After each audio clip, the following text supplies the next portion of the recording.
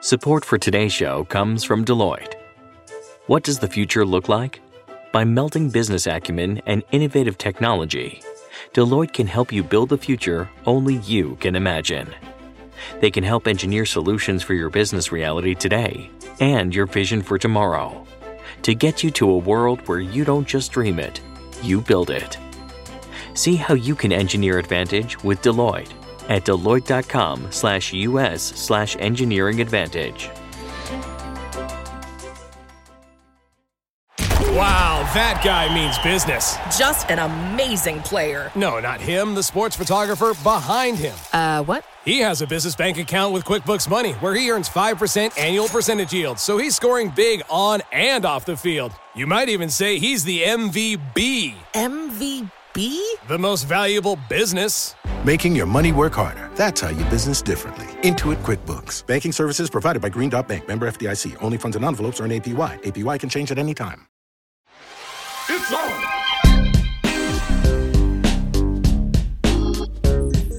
Hi, everyone. From New York Magazine and the Vox Media Podcast Network, this is Chris Licht with a lot more time on my hands to spend with my trainer. Just kidding. This is On with Kara Swisher, and I'm Kara Swisher. And I'm Naima Raza. Yes, if you haven't read Tim Alberta's scathing Atlantic profile of the now former CNN CEO, Chris Licht, there was a fantastic scene where he's kind of gritting his teeth, lifting weights, saying, Zucker couldn't do this shit. Famous almost last words, because Chris Licht is now out as chairman and CEO of CNN after a string of stumbles and then some really bad press, including that Atlantic profile, which, by the way, came out a day after Chris Licht's boss, Discovery CEO David Zaslav, had installed his very loyal long-term Discovery exec, David Levy, to be COO at CNN, a move that many saw as kind of putting in a Trojan horse, as it were. Well, he's a really competent executive. I mean, I think that makes sense. If there's trouble like that, you have to bring in your guy. Like, you can't trust Chris. And, you know, Chris had already made a number of missteps after the Trump town hall, trying to stifle Oliver Darcy, being really defensive about what was an obvious disaster was a problem.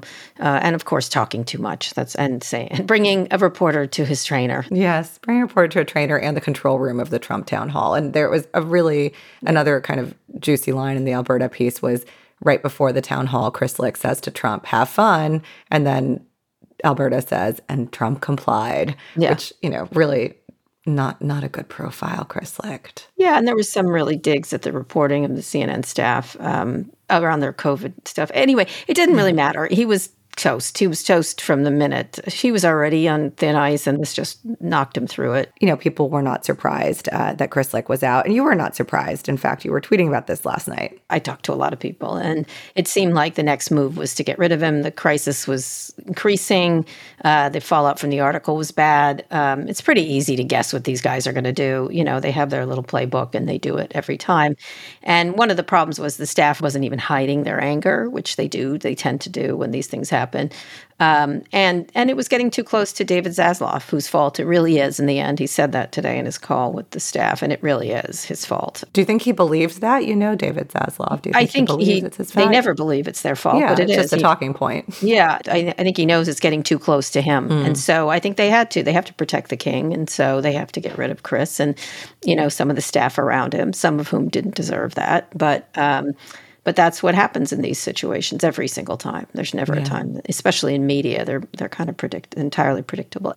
And now they're doing this sort of troika. Amy Entellus, who I have a lot of respect for, seems like she's leading up the group, but it's people who've been there, who are been there and are calm. They're calm. They're the calm people. And then I guess he's got to find someone. I hear they've been dialing the phone up for all the usual suspects. Like Noah Oppenheim and others. And so we'll see. And of course, there's the question of Jeff Zucker and if he's going to come back. No, I was just teasing that. It's never going to happen. I was joking. That was obvious. I called it Succession, CNN edition. Well, I don't think John Malone will allow it, because that's the real power player who we don't see in the morning meeting or in the news as much. Well, I think David Zaslav is running the company. He doesn't need, he already has the same point of view as John Malone has. So anyway, we'll see. I think David Zaslav, it's bad for David Zaslav, this whole thing. We got a lot of CNN news over the year. On our last show, we had Jake Tapper on, Don Lemon, Clarissa Ward, amongst others. In September, we opened with Chris Cuomo, who was formerly very close to Jeff Zucker and obviously part of the string of downfall that brought down Jeff and Allison. The beginning of that. Yes. And we had Chris Licht on just after he'd announced layoffs, which was a moment where he seemed to have kind of gotten some of the staff back on around him. We wanted to have Oliver Darcy on in the wake of the CNN town hall, but we were not allowed. Yeah, I guess now we will be. He's been unfettered. I would hazard a guess that it was not Oliver Darcy who didn't want to come on, because he was actually quite clearly sharing in his newsletter what he thought of that CNN town hall and what others at CNN thought of it. He's the media reporter, and he's terrific, and he's really stuck to his guns through this whole thing, and I really appreciate his work. Yeah, a lot of respect for him. He's really great. I have a lot of respect for him. In any case, there's too much news about CNN, and there should be news about the news, right? Yeah, CNN should be breaking news, not making it. It's not just because media likes to talk about itself. This is ridiculous. So it's not good for the brand for this to be going on, and it needs to get back to doing their work. The good news now is that when Chris Licht is texting his friends and other people, he can actually use the word fucking instead of ducking. He won't be like, this is the ducking worst day ever. Ducking ducks. Yeah. Because in case you missed it, Apple had their Worldwide Developer Conference this week. That was, to me, was the big news. There was also the Vision Pro was announced. Much anticipated AR VR headset. Have you seen it yet? No, I'll see it next week in New York. I'm excited to try it out. I've seen all of them since the beginning, all these different iterations of the VR AR headsets for 20 years now. And so it looks like a good one. Everyone who's had it on has said it's really impressive. It's obviously a high price point, but we'll see what Apple does. Yeah, Apple has obviously been at the forefront of evolving so much. And they do it by input. So like the mouse made the Mac, the dial made the iPod, touch made the iPad and iPhone. And Tim Cook talked about how while the Mac had kind of introduced us to personal computing and iPhone to mobile computing, this is now going to be a world of new spatial computing. Yes. You think this is going to be everybody has it in 10 years? Yes, I do. I think it's going to be inexpensive, and I call it a face computer, essentially. It's a heads-up display, and it's going to be, you're not going to be staring at your phone. You're not going to be looking at, you've moved away from the desktop to the laptop. You moved away from the laptop to the phone. You're going to move away from the phone. And so, yeah, I do. I think a lot of people are easy to dunk on, but they dunked on the AirPods. They dunked on the iPhone. And, Apple is never the pioneer. The watch, other people had tried watches, and they won. They won the watch game. And so... Well, they have the integration. They own you as a customer, which also helps, right? Well, they're also good at what they do. They have a lot of taste. It's expensive, but I'm excited to try it because I'm sure it's fantastic. I would bet it is pretty amazing experience. I don't know yet, but we'll see. I did an informal survey on Instagram of friends who I think are like target millennial consumers, and a couple hundred responses later, 70% said they wouldn't buy. 7% said they buy the first version, and then the other 23% said obviously they'll buy it at some point. I think that's not who they're aiming at. They're aiming at work people. They're aiming at maybe entertainment on some level, but like employers. Employers with meetings. I think it's going to go enterprise before it goes anywhere, this thing. And so we'll see. How long till Apple gets into the next hardware play? The car. I think they'd be in software of cars more than cars themselves. I don't think they're ever going to build a car. I think that's an Apple car would be very slick. I would drive that. I don't think it's coming anytime soon. But it is car week here. Yes, it is car week. Once again, the progression of innovation and improvement is massive with a lot of these autonomous cars. And I was so happily surprised about how well Waymo worked when I was using it in San Francisco. This is Google's entry.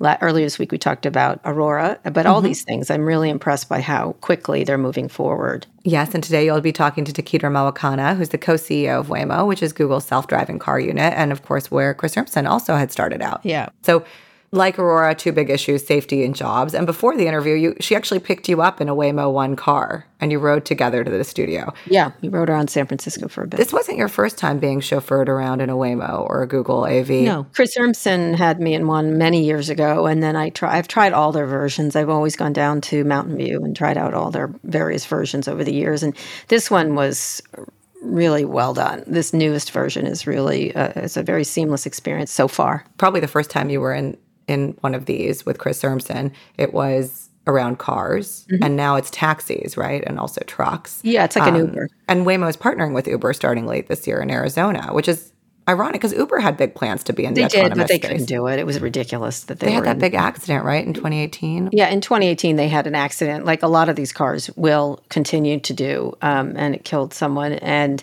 they got out of it around that time, but they should have not ever been in it. But they do need to be playing in this area because it will replace Uber. So they need to have these on their cars. These either the Waymo driver, whoever comes up with the technology. There's Cruise. There's a bunch of others. I was in an Uber yesterday, telling the driver that this is happening. He had no idea. Oh, wow. Shocked, scared, and interestingly enough, in that Uber yesterday, the price was about $85, and his take home, the driver's take home of that was, guess how much? Oh, probably like $5. I don't know, nothing. 35 or 30, something around 35. A small amount. And so, this will save these companies a lot of money. Now, look, everyone's not going to want to pick these. It's going to be a choice. It's first going to start off with a higher level audience, like who have the spendy money, and they're subsidizing it still. And so which is what happened with Uber in its early days, was subsidized. And we'll see where it goes. I don't think people like a driver. I think they'll be able to pick, do you want a driver or driverless? And eventually I think probably people would like driverless, I have to say. I don't know. I've been in one of them before. It scares me. It scares me. Well, I'm sure you would get used to it in seconds. I like the human interaction. Well, you keep churning your butter. That's true. I'm a Luddite. But it does lead to this age-old question of just because something is possible, does it mean it's good or productive? And I don't want to be a Luddite. I'm not churning my butter. But I do think there's a Silicon Valley kind of motif that all these things are inevitable, as if we don't have a choice. You do, but why would you choose? It's just not. Okay. I just don't. It's going to be what it's going to be. And so, as these cars get better, and they are getting better, and a lot of the oxygen gets sucked up by Tesla, which does not have a robotaxi service actually, even though it was long promised by Elon Musk. I think this is what's going to be. It's actually safer.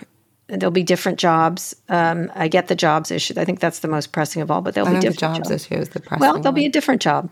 That's all. There'll just be a different job. So it's easier said than done. Hard to imagine, and especially when governments are not on top of it. What is the difference? Actually, with cars, regulators are very much on top of these things. They've been regulating cars and transportation. Safety. Yeah. It's not about having regulation. It's actually about having clear industrial policy to navigate these big moments. That's how government should be thinking about it. And we have, for the first time in several decades with Biden, an actual industrial policy. Yeah. Everyone used to have a wagon with horses, and then it was shifted. So it's just this is the way things are. You have to think historically. Or futurely. Anyways, we'll take a quick break and we'll be back not with a wagon and a horse, but with Waymo's co-CEO, Tekedra Mawakana.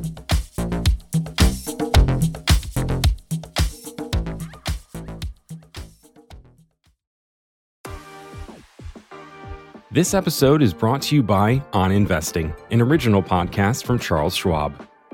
Each week, hosts Liz Ann Saunders, Schwab's chief investment strategist, and Kathy Jones, Schwab's chief fixed income strategist, analyze economic developments and bring context to conversations around equities, fixed income, the economy, and more. Join Kathy, Liz Ann, and their guests as they share insights on what might be moving the markets and why, as well as what indicators they are watching for signs of change. They'll also answer investor questions on everything from how sectors are evolving to what the bond markets are telling us, to where to look for opportunities and considerations for your portfolio. You can download the latest episode of On Investing and subscribe so you never miss an episode at schwab.com/oninvesting or wherever you get your podcasts. Support for this show comes from NetSuite. When's the last time you've had something made just for you? It feels special. It doesn't really matter what the item was or how much it cost. It just feels good to get something personal with your needs in mind. And NetSuite wants to give you that same feeling with something tailor-made for your business. NetSuite is a top-rated cloud financial system bringing accounting, financial management, inventory, and HR into one platform and one source of truth. With NetSuite, you reduce IT costs because NetSuite lives in the cloud with no hardware required, accessed from anywhere. You cut the cost of maintaining multiple systems because you've got one unified business management suite. You improve efficiency by bringing all your major business processes into one platform, slashing manual tasks and errors. Over 37,000 companies have already made the move, so do the math, see how you'll profit with NetSuite. By popular demand, NetSuite has extended its one-of-a-kind flexible financing program for a few more weeks. Head to netsuite.com/on, netsuite.com/on, netsuite.com/on. It is on. Hi, Tekedra. Thanks for joining us today. So we just rode over to the studio in a Waymo autonomous taxi, Waymo 1. Let's explain how it works right now for people. So just like any app on your phone, I have the Waymo app. So I opened it, and then I put your address in, and I put request ride. And then a ride was sent to our destination. And then my initials are on the top of the ride, so I can confirm that that's in fact my ride. What it is on top of these cars, for people who don't know, there's these, I don't know what to call them. It's actually the Waymo driver, sort of how we talk about it. Right. Sits up there. It's one of the components. And in it is? Cameras, LiDAR. sensors, LiDAR, radar, and everything else. And it spins around. Does it have to do that? It does. It's seeing things. It's not just for fancy. And around the outside of the car, too. Sure. But the ones that you know for Waymos, it sits on the top. It looks like it's going to take off, a little helicopter-like kind of thing. Right. It sits on the top of a car. And then it didn't see the address. Explain what happened. So it did. It understood the address, but because it can really see almost 3 football fields, 360 degrees, it pulled over where it knew it had space. Right. So your particular street right in front of your house, there's all parking and then 2 driveways. Right, my driveway. So it didn't pull over in front of either. It stopped at the last space available before your house. I see. So it sees that, but it didn't want to pull in my driveway. No, because we could pick that address but not be coming out of your house. Right. For example. Does that happen a lot? It just will pick the safest place for someone to... It will. It'll pick, pick-up and drop-offs. We sort of call them PUDOs. Yeah, okay. It is one of the biggest... PUDOs? Yeah, pickups and drop-offs. Okay, all right. It is one of the biggest sort of learning areas for an autonomous vehicle. I mean, think about a mall, right? You say, take me to the mall, but you know where you like to go into a mall. Right. But it'll take you to any number of entrances. And so we've just learned that continuing to get feedback from our riders on what happened in their pickup and drop-off experience is helping us improve the service. You and I, it was about half a block walk, but we can take that walk. Not everyone can. Right. And so we went to see the Painted Ladies in San Francisco. So you did that. And it was flawless, actually. It was a flawless... you didn't make it that way, correct? No, you can't. No, we just picked an address and took a ride. So it didn't go the way I would have gone. Yes. Talk about that. Why doesn't it do that? So sometimes our routing is different than how human drivers go. And we don't know if there's a road closure, if there was congestion that the car was trying to go around, if the side of the street we were going to get dropped off on, it knew the best way to get us there. So it wants us on the side of the street. That's exactly right. So routing is an area we got a lot of feedback in the early days. People saying, why did it go that way? Give me more insights. And over time, people said, you know what? It's safe. I get where I'm trying to go. So you don't care. Stop arguing with the car. I don't care. Because nobody's in the front seat. Exactly. But I think I do argue with Uber drivers and Lyft drivers. Like, no. What are you doing? What are you doing? Which way are you going? When we first show up in a city, like our announcement to go to LA, there were people there mapping the city. We build a 3-dimensional map for the Waymo driver because the level of detail and high fidelity of those maps is like down to the millimeter next to the car because the car has to be able to see everything and understand the environment around it. So we can't use Google Maps or any other map for that.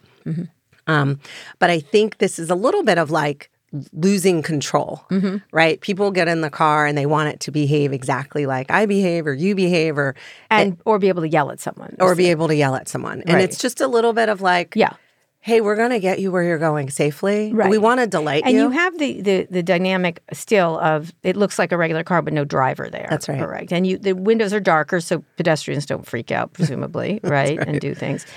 Why even have that there? Why even have a steering wheel? The reason we have it is we are taking fully FMVSS certified cars, right? Cars that are sold, and we're adding our technology to those cars. So then we can't remove those controls without some sort of regulatory approval. Right. So we just keep all of the controls in place. The original car I drove didn't have anything. That's exactly right, because it was a low-speed car. Right. And so for those very low-speed cars, you don't need to have those controls. You don't have to have the steering wheel. So one of the things that happened is it braked several times. It breaks more than sort of like my mom doesn't drive more, thank God, but my mom driving, like brake kind of thing. How do you think about that? Because there was appropriate braking. Yes. And then there was a bag that came over. Yes. Right. So I think, debris flying across the street, a human driver says, I can go straight through that. The Waymo driver pauses. It could be that bag. It could be a ball. There could be a kid coming behind it.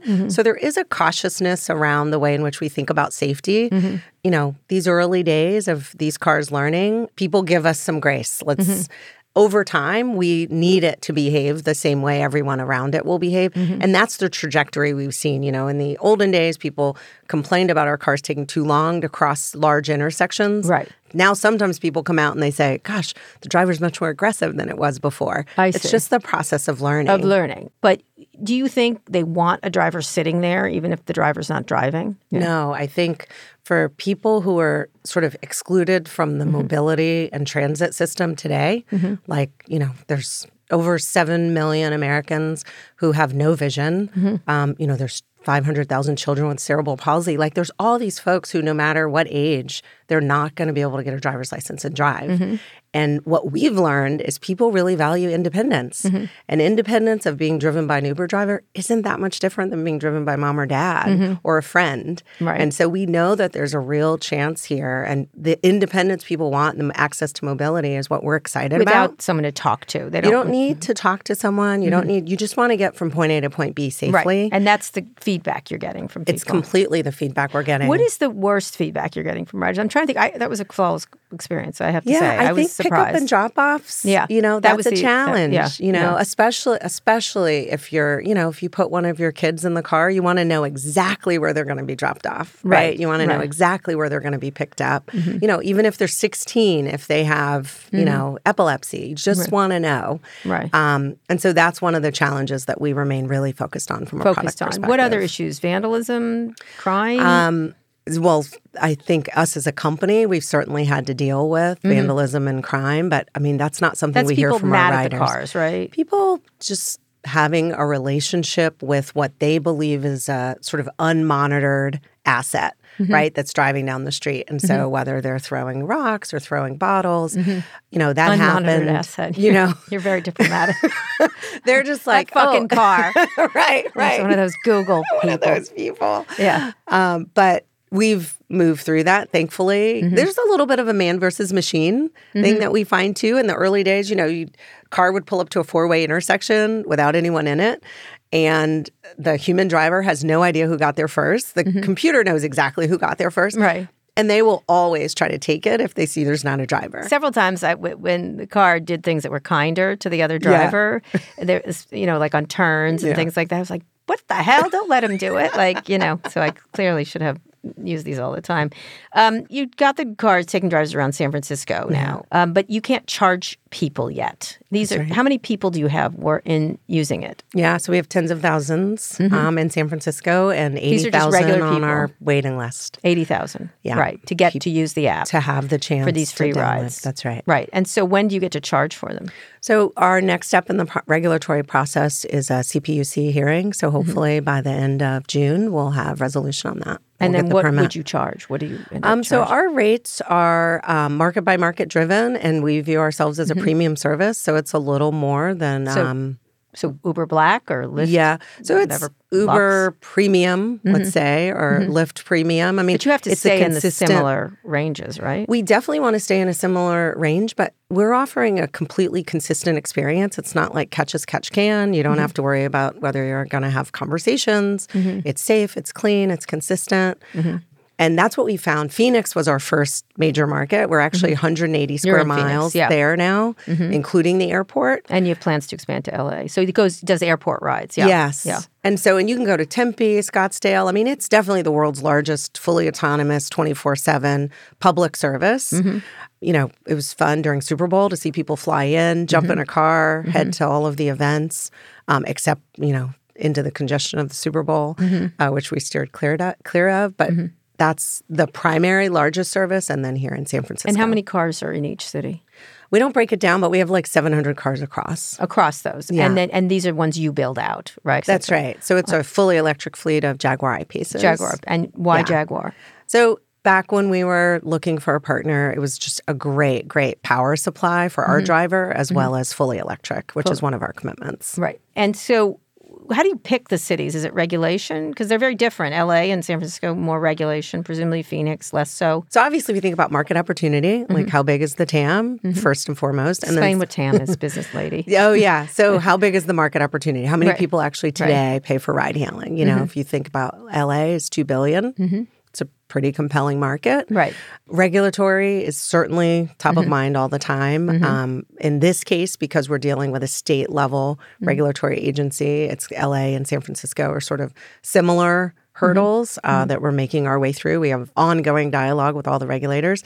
And then Phoenix, like the top fastest growing city, it is a very interesting population of older people and younger people, sort of college and retirees. But you pick them for what? What is, like, presumably you're going to roll out city after city. That's exactly right. Time. So the reason back in the day that we picked Phoenix is because it was fast growing. The regulatory climate was great. We've decided to continue to go back there and expand. The Sky Harbor Airport is the first in the world that's gotten this clearance for AV pickups. And so we've just found them actually super forward-leaning on the technology. And also they have real transportation pain points that they view these cars as able to help them solve. And they do, indeed. But LA seems the most complex of the cities. You're going to go on highways there. We will go on highways there, as well as everywhere eventually. Los Angeles is really important, not only because it's a complex transportation city, but also the demand for this is so high. We announced it, and we already have 20,000 people waiting to try out the service. We're really thinking about all the cities where transportation is key to how people live and work. But there are also cities where there's not as much weather. I mean, starting out. That's exactly right. You have rain. And that's right. So we've tested snow, we've tested rain, we've done a little sort of Miami thunderstorms across 25 cities in the U.S. But yes, those capabilities come later on our roadmap. So you're not the only game in town in San Francisco. Like literally you walk around San Francisco, there's some Cruise or Waymo car everywhere. Cruise is backed by GM. It's also offering rides and charging for them. How do you look at the competition? We think it's great that there are more than one player focused on making roads safer. Like in our mind, this first and foremost should improve road safety.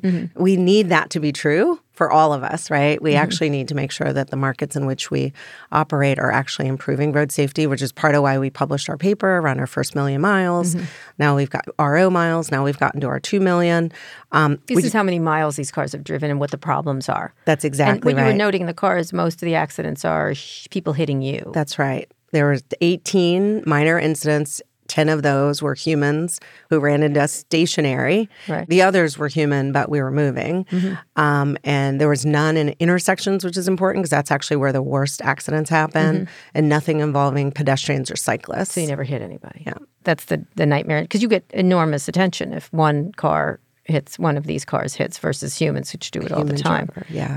So with the competition, so you like having others like in the market? Yeah, we sort of think it's important that this technology not be viewed as sort of a project that's happening at one company, but actually a transformation. How would you compare? That's happening. Okay, look, Cruise they're a car company doing technology. You're a technology company doing cars, right? Yeah. What's the advantage for you and the disadvantage? I think we're a technology company building the driver. Other people who we partner with are doing cars. We think it's really important to partner with automotive companies that have all of the experience.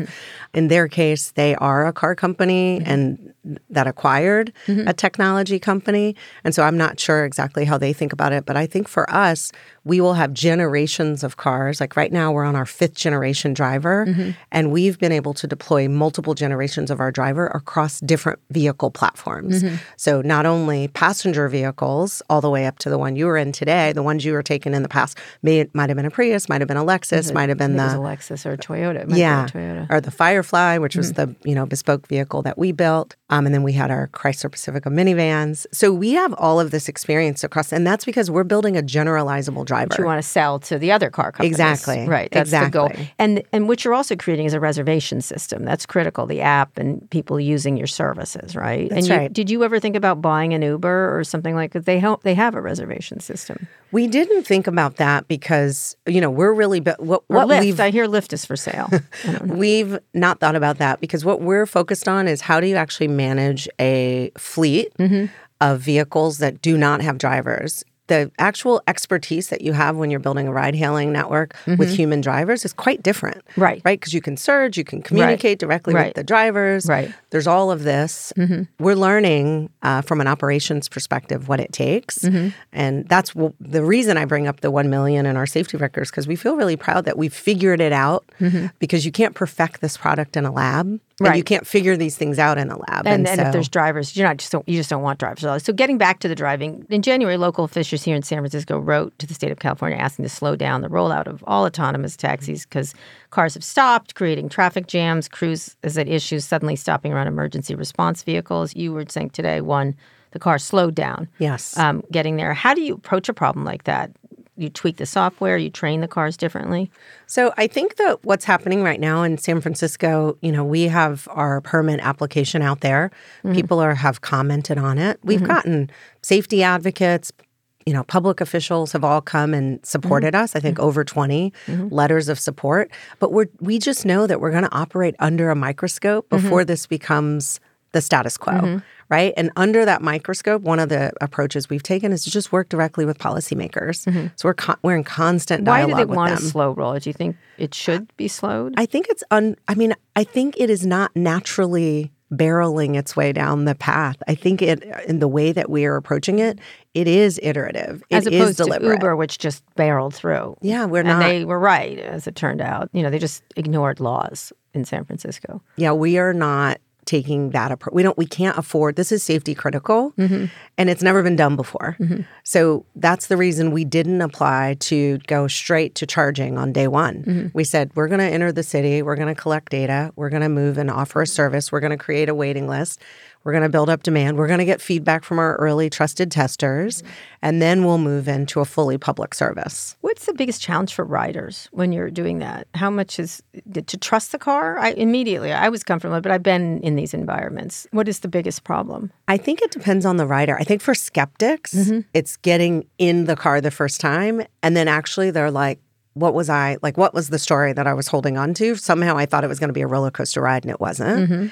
I think for people who've not had independence, it's like a tearful moment because they're like, holy crap. But go to your critics. What do you think? What's the feedback that you think that you're like? I think critics are unfamiliar with the technology, not interested in becoming more familiar with the technology, worried that a safety critical sort of mindset or approach may not happen and that they'll get blamed. Right. Right? Well, yeah. So speaking of that, Tesla's struggles making full self-driving mode safe has gotten a lot of attention, just a lot like Elon Musk does. You might have heard of him.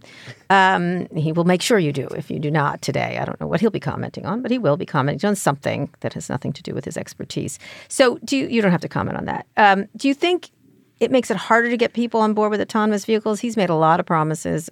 He's complained that a lot of it is too high profile, but he really needn't at this point. But does that hurt you all in that regard? I think that's why we work so hard to make sure people understand this is the Waymo driver. Yeah. And we're the only ones that have the Waymo driver. Right. Okay. And so it's important for people to understand because we're the only ones offering fully autonomous. Yes, he had promised. 24/7. But people mash you all together. How people do. You self-drive There's it? confusion. There's confusion. We try to remind people that those are personally owned cars. You can go and buy a car and understand what it's capable of. But we're offering a service. And we think that's why we're doing that. More people can try it out. You don't have to go buy something. You can actually, be in Phoenix or San Francisco and just try it. So there's an element of inspiration in that we can do this. And then yet also, do you think Tesla drags it down by these constant in the press mistakes that are made in plain sight? I think it goes back to your question about competition. That's the danger of a lot of people in the market moving too fast and not having the same approach. Also, I think the other danger is just consumers not understanding the capability set of the driver, right? Can I completely unplug, take a nap, and let this thing take me where I'm going, which you can do in a Waymo car? Or do I need to be alert and ready to take over when it starts beeping at me? Right. And that's sort of level 3 in the levels of autonomy, level 3, level 2. Yeah, these are, for people that don't know, there's levels of autonomy, and I think, where are we at? Level 2? So we're level 4, but a Tesla is like driver assist, so that's like level 2. And we had autopilot type capabilities back in 2013. And we found that internal Google employees, knowing that this was just a project where they were giving feedback, they just stopped paying attention. And they were going 65 miles an hour down the 101, not doing what we asked them to do. And that's when we decided as a company, we're going to go for full autonomy. But it's humans being human. You're right. So you got to give us make us drive or give us the chance to unplug. Not drive. I just spoke to Chris Urmson, the co-founder and CEO of Aurora, which makes autonomous driving trucks about this, and he said the circus around Elon and Tesla has caused confusion. Do you agree? I think it's caused consumer confusion. Mm-hmm. I think my bigger worry is that it would cause regulatory confusion, and I haven't seen that yet. We'll be back in a minute.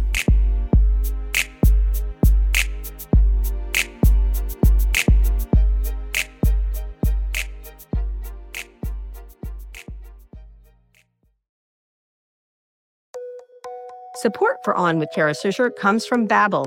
Our phones have gotten pretty good at translating speech on the fly. If you're traveling to a new country and you'd like to order a chicken sandwich with pickles, an app will probably see you through. But what if you want to chat with your server about the neighborhood, or other dishes on the menu, or your love of pickles? Real conversations with real people don't lend themselves to translation apps. Genuine connection requires a genuine grasp of the language, and that's something Babbel can offer. Babbel is a science-backed language learning app with lessons created by real people for real conversations. Babbel doesn't rely on artificial intelligence to build its 10-minute lessons. Instead, they're handcrafted by more than 200 language experts focused on teaching phrases and vocabulary you'll actually need to communicate. I really like it. I'm using Babbel, and I've been able to use it here in Argentina, where I'm visiting my son, Louis. It's a really efficient way to learn a language. I do them very quick. It's 10 minutes. It's very user-friendly, lots of pictures. I was never good at languages, and I'm really enjoying using the Babbel app. Here's a special limited-time deal for our listeners. Right now, you can get up to 60% off your Babbel subscription, but only for our listeners at babbel.com/Swisher. Get up to 60% off at babbel.com/Swisher, spelled BABBEL.com/Swisher. And you know how to spell that. Rules and restrictions may apply. Support for this show comes from the Harvard Business Review. I made a career out of taking to task some of the tech industry's biggest players. And honestly, some of these guys, and they're all guys, really had no clue what they were doing, and they could probably have benefited from some of the resources available at Harvard Business Review. Harvard Business Review is a top source for smart management thinkers. Cultivated by some of the greatest minds in business, the Harvard Business Review is a trove of rigorous insight and best practices. It's more than just a flagship magazine, too. You can find the same level of expertise on hbr.org, and for just $10 a month, a subscription unlocks unlimited access to a variety of resources like hundreds of articles, podcasts, newsletters, case studies, and so much more. I use HBR all the time to look up all kinds of cases, and not just in tech, and also listen to their podcasts. I look at their newsletters, and I really, most of all, like the articles, which have a different perspective that I might have to give me ideas. While much of Harvard Business Review's content is available for free after signing up at their site, subscriptions to unlimited content start at only $10 a month. Go to hbr.org/subscriptions and enter the promo code KARA right now to get 10% off your subscription. Again, to save 10% off your HBR subscription, go to hbr.org/subscriptions and enter the promo code KARA. In February, Waymo published this safety data, as you mentioned. It's available on your website. Making roads safer is the argument, the best argument you have for autonomous vehicles. It's the selling point you're using, doing as well as humans right now. We're at human stage. We'll get better than humans soon enough, probably, correct? We sort of think of it as building the world's most experienced driver. Like, I turned 16. I mean, I don't know. I went around those cones a couple times. Mm-hmm. Yeah. I got a driver's license. Right, yes. Like, yes. They're my son just got his, yeah. He's right? a good driver. They're good drivers, actually. I mean, there can be. Yeah. Right, but I didn't have my own car, so it's like borrowed someone's car, did it. Yeah. And so there's like this notion of, this driver is going to be more experienced than most drivers who've ever had a driver's license. Right. And the computers learn as they make mistakes, and humans don't, presumably. Your biggest anti-selling point is you're going to get rid of drivers. Does that have resonance? Because the Teamsters in the trucking area and the car area have had a lot of, in San Francisco, 2 different regulatory issues here. Can you talk about both those? So in San Francisco, I think we had an action where we were trying to secure more space for our employees to park at work. And unfortunately, I think the Teamsters took that as an opportunity where we were trying to actually do delivery out of that location. And that was going to take jobs. And it's not the case, but it kind of doesn't matter. I think the bigger issue that it's pointing out is we have to stay in constant dialogue on why this is good for the city, why this is good for everyone with transportation needs. what they were actually focusing on was delivery. All of our deliveries in the city are for local nonprofits and charities. And so there was just, I mean, it's what we're doing here. But you have to expect this. This is what happened when Uber with the taxi commission. That's exactly right. We have former commercial truck drivers are actually the people who train our trucks. Right. Oh, so, but today. Speaking of that, the Teamsters supported a bill that just passed in the state assembly in California that bans driverless trucks by a pretty big margin, 54-3. How big of an issue is this for you? I mean, I think it's a significant issue for industry. You know, our current roadmap is not as focused on California because we knew that this was going to be a hurdle. It already hasn't been lawful in the state. So it's not changing the law. Right. It's just codifying what has already been. I think, you know, we're going to have to... This is a jobs issue. It's a jobs issue. Right. And it's also sort of a resistance to change issue. Yeah. And so, you know, we're going to stay in close dialogue with elected officials. We're going to have to figure this out over time. It's not going to happen quickly, though. So at some point, the training jobs you mentioned are going to go away, right? Say I'm an elected official. I'm saying the Teamsters are kicking my ass and I'm going to lose my job. What is your argument besides here's a pile of money from Google? Well, what we want them to focus on is whether or not they think that this technology can make roads safer and what is the compromise position that everyone can take around this issue. Because at the end of the day, we were all of COVID and now really concerned about the driver shortage in this country. Yes, that's right. Yeah. And so, I mean, I get it. This is we're focusing on this at this moment, but I think if we zoom out, forget about us, forget about their particular concern in this state, this is something this country has to figure out, which is how are we going to transport goods? How are we going to give people the best jobs they can have? We want that too. That may be closer to home and maybe more of a last mile job, less of a long haul job. Trucking is dangerous. Right. Yes. Those are the arguments you're making. Trucking is dangerous. There's not enough drivers. Right. Why are people driving at all? Like, why are people driving at all? And you have to presumably make the argument we will have more jobs. We will replace them with other jobs. There are other jobs. There have been other jobs created. In our operations, for example, you know, we have a lot of jobs that didn't exist before. And I think that's going to continue to happen. But I think whenever there's a transformation like this happening in society, there are just going to be people who are really worried. And, you know, I've spent a fair amount of time meeting with different groups that represent truckers. My uncle was a truck driver.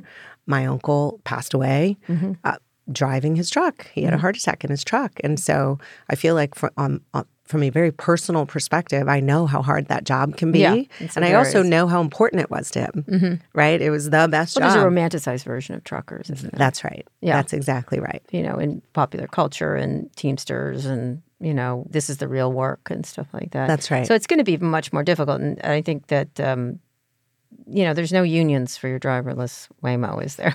No. It's not asking for a union? No. Okay. No. All right. Just making. Well, they will. They'll ask for something. You recently announced that Waymo cars will be available through the Uber app. This partnership with Uber, but in Phoenix at the end of the year, both rides and food delivery. The relationship with Uber has had quite an evolution. Back in 2017, Waymo sued Uber's auto division and accused an employee who had moved to Uber of stealing trade secrets. That suit eventually settled. So what's changed and why partner with them now? Both companies are really good at what we do. And so I think we're excited to see how we can bring this technology to people who faithfully open the Uber app and want to go from point A to point B or bring their food home.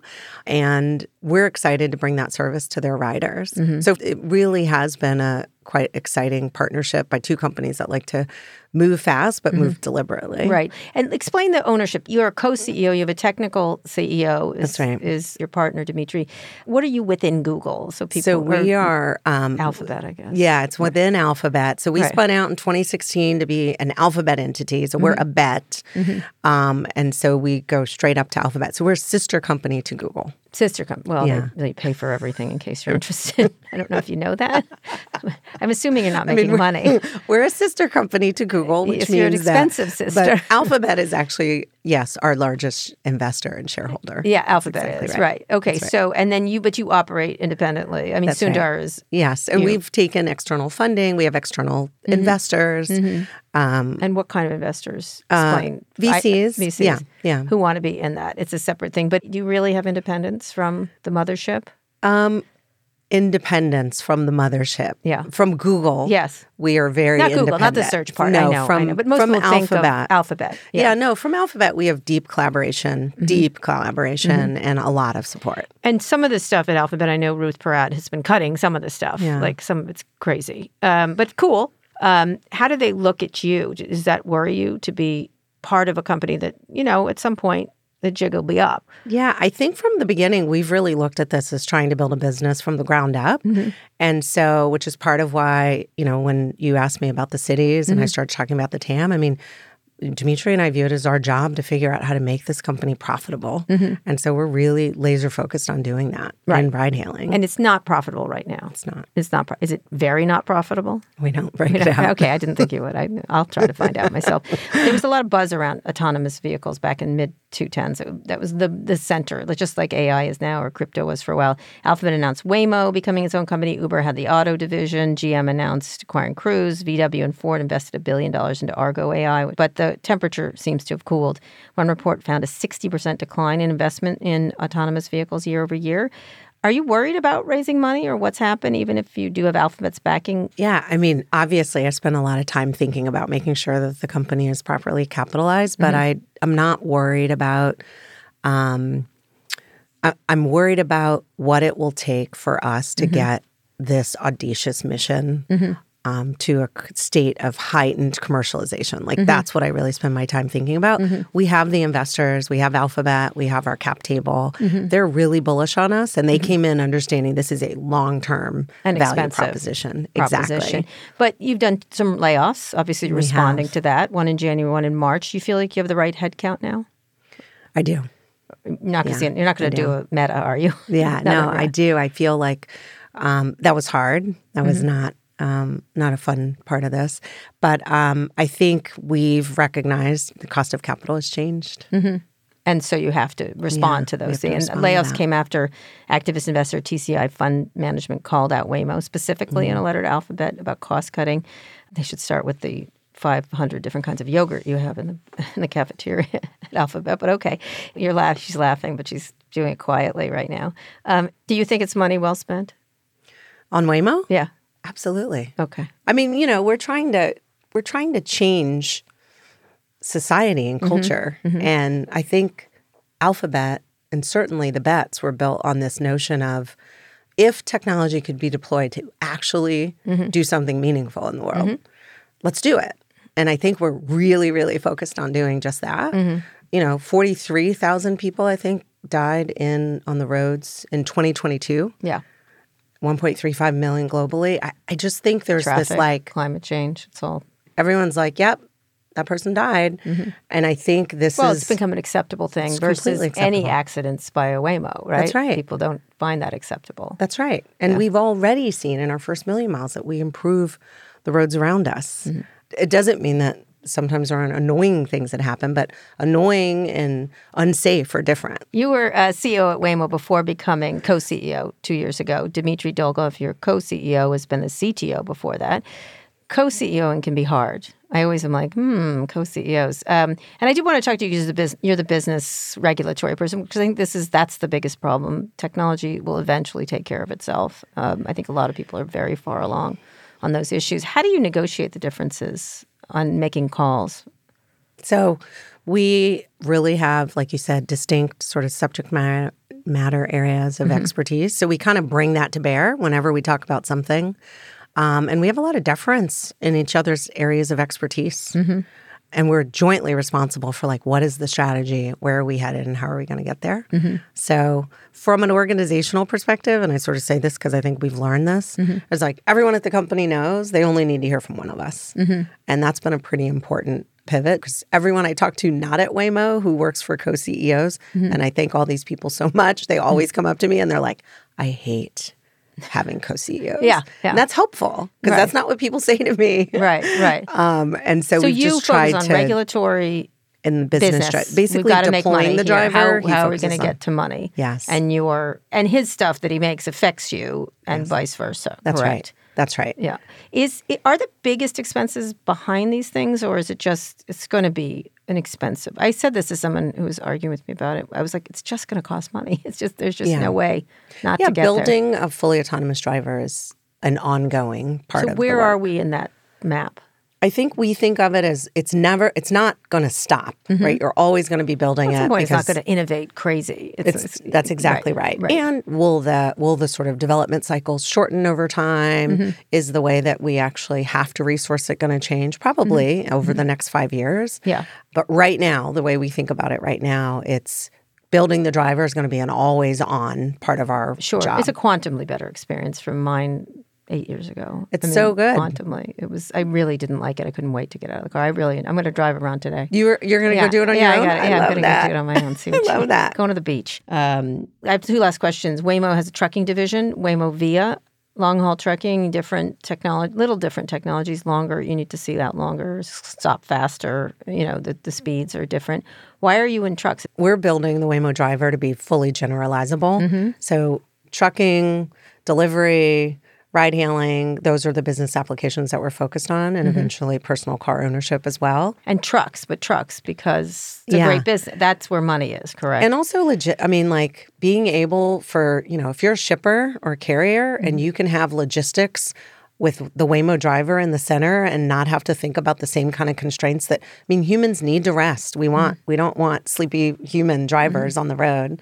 And so thinking about the benefits that we could bring from a sustainability and also congestion logistics perspective. Right. It's also a good business, presumably. It's a really good business. business. Easier business, Yeah. Except there's the Teamsters again. It's interesting. I think there's a perception that it's easier because you don't have to deal with, let's say, downtown San Francisco. It's interesting, though, because what you encounter on a highway is or in the long tail of options, is as sporadic as any other road. Such as? A mattress. A bag of trash. A person walking down the street. Right. So if you sort of don't have the surface road experience that we have, right, I don't know how your driver ever gets smart if all it does is highways. Right. And so we think of it as a really good second area, but not an area that should be thought of as easier. Right. Because it has to have all those other capabilities in order to be successful. Seeing things and having the range of sight. It's also slowing down at that great speed. Exactly. It's a very different technology.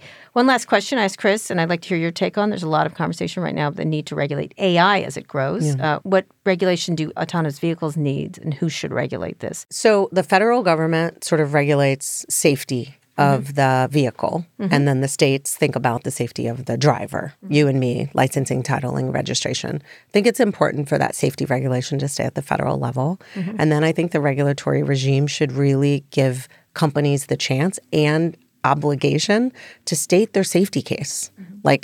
Be transparent. How is it that you're determining that these vehicles and this technology are safe enough to be on the roads without someone behind the wheel? And so we've been pushing for more of a safety case-based approach because everyone's technology is different. So you can't just say this is the regulatory standard. Right. So it's not Betamax or VHS or stuff like that because everyone's doing. And then in the states, what do you want from them?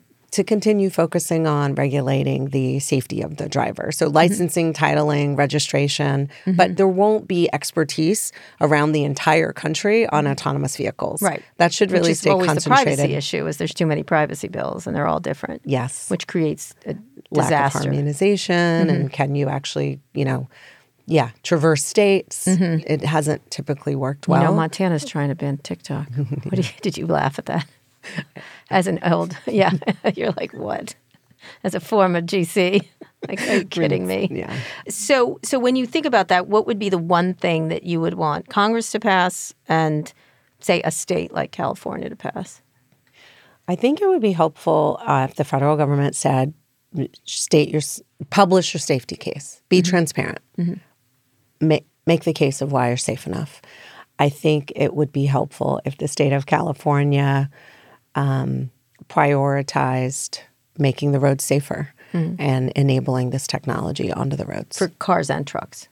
for cars and trucks. Any other vehicles you're trying to make? Remember Velos? Oh, yeah. Are you doing those? No, we're not. Those are We're vertical not. lifting takeoffs. They're air taxis. No, we're not doing that. Don't do that. Not doing One bad Velo will ruin your entire company. Yeah, we're not doing that. Not doing that. All right. Thank you so much for doing this. I'm fascinated by this topic, and you're at the forefront of this, so I really appreciate you coming. And Thanks for the so ride. much. Thanks for I'm riding gonna take another with one by us. myself today. Awesome. Yeah, there better not hear be an about accident. Yeah, Would that exactly. be bad for you if Kara Swisher got in? I want to hear how it goes. I will let you know. Anyway, thank you so much. Thanks, Kara. It's on.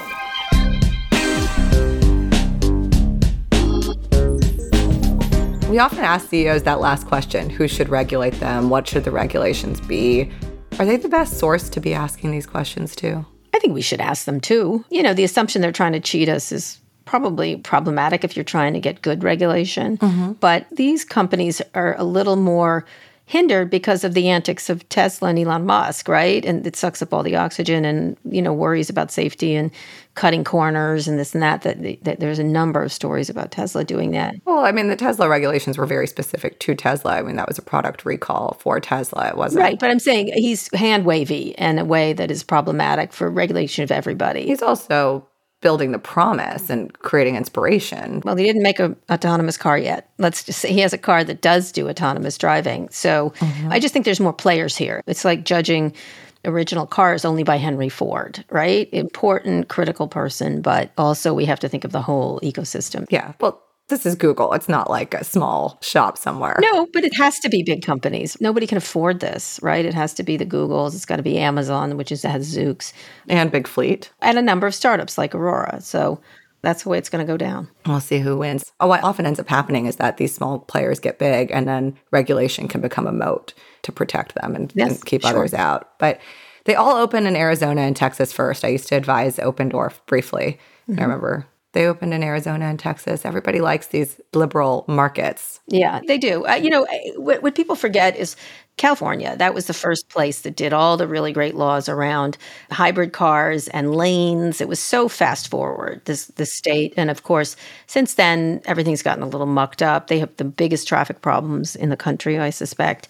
And so they were out front of a lot of things. So I hope that the state understands that they should stay in the front of things versus letting other states win. Was that under Jerry Brown that all of that happened? Oh, God, it goes way back. I guess it does. But California's always been on the forefront of things, and then they muck it up by just overthinking it in so many ways. And so we'll see if they understand how important this is. I mean, they were at the forefront of requiring electric cars by 20, whatever the year they had. But she was very effective at using human examples, the 500,000 people in the country with cerebral palsy, the 7 million Americans with vision disabilities, the 16-year-old with epilepsy.